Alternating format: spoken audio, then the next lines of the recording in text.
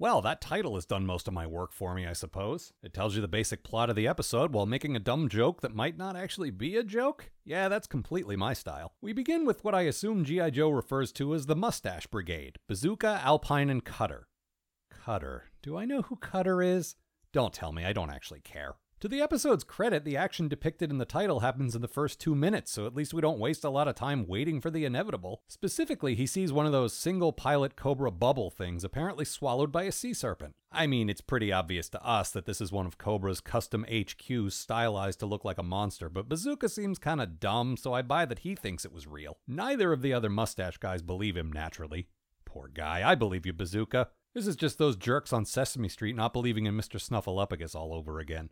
Meanwhile, Cobra Commander spouts some vague threats about unleashing a monster or something. I can make a dick joke here, but I'm better than that. Mustache Squad rescues a shipwrecked family whom they wrap in blankets and transport to safety. Bazooka also helps himself to a blanket for some reason, forcing 2 of the victims to share. Upon arrival at the G.I. Joe aircraft carrier, the family, well, little Jimmy anyway, is questioned by Duke. Jimmy claims his family's boat was wrecked by a sea serpent, which, yeah, blah blah blah, we knew that already. I'm more concerned that they had a dog on the boat with them, which apparently drowned in the attack. What the hell, G.I. Joe? Duke orders Bazooka to put Jimmy to bed because, while the child is considered a more competent witness than his parents, he's also incapable of walking to a bunk under his own power and lying down, I guess? Meanwhile, the Crimson Twins put on some kind of weird water-skiing acrobat show for some businessmen, which is supposed to be a threat of some kind. Oh sure, who isn't intimidated by a pair of Cirque du Soleil performers who complete each other's sentences Huey, Dewey, and Louie style? Meanwhile, Shipwreck is, well, look at him.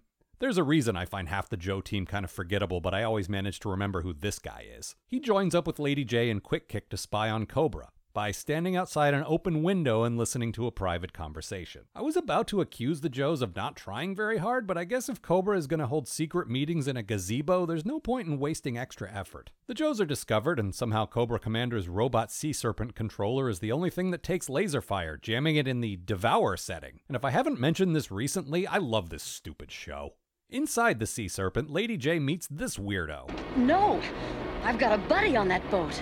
Dear lady, you mustn't worry. He'll be all right. In fact, all of them will be just fine. I think if it were me, I'd worry twice as much after hearing that. The sea serpent forces its captives to become work slaves, and this part legitimately made me laugh. Will you work? Say no. I want to see what happens. No!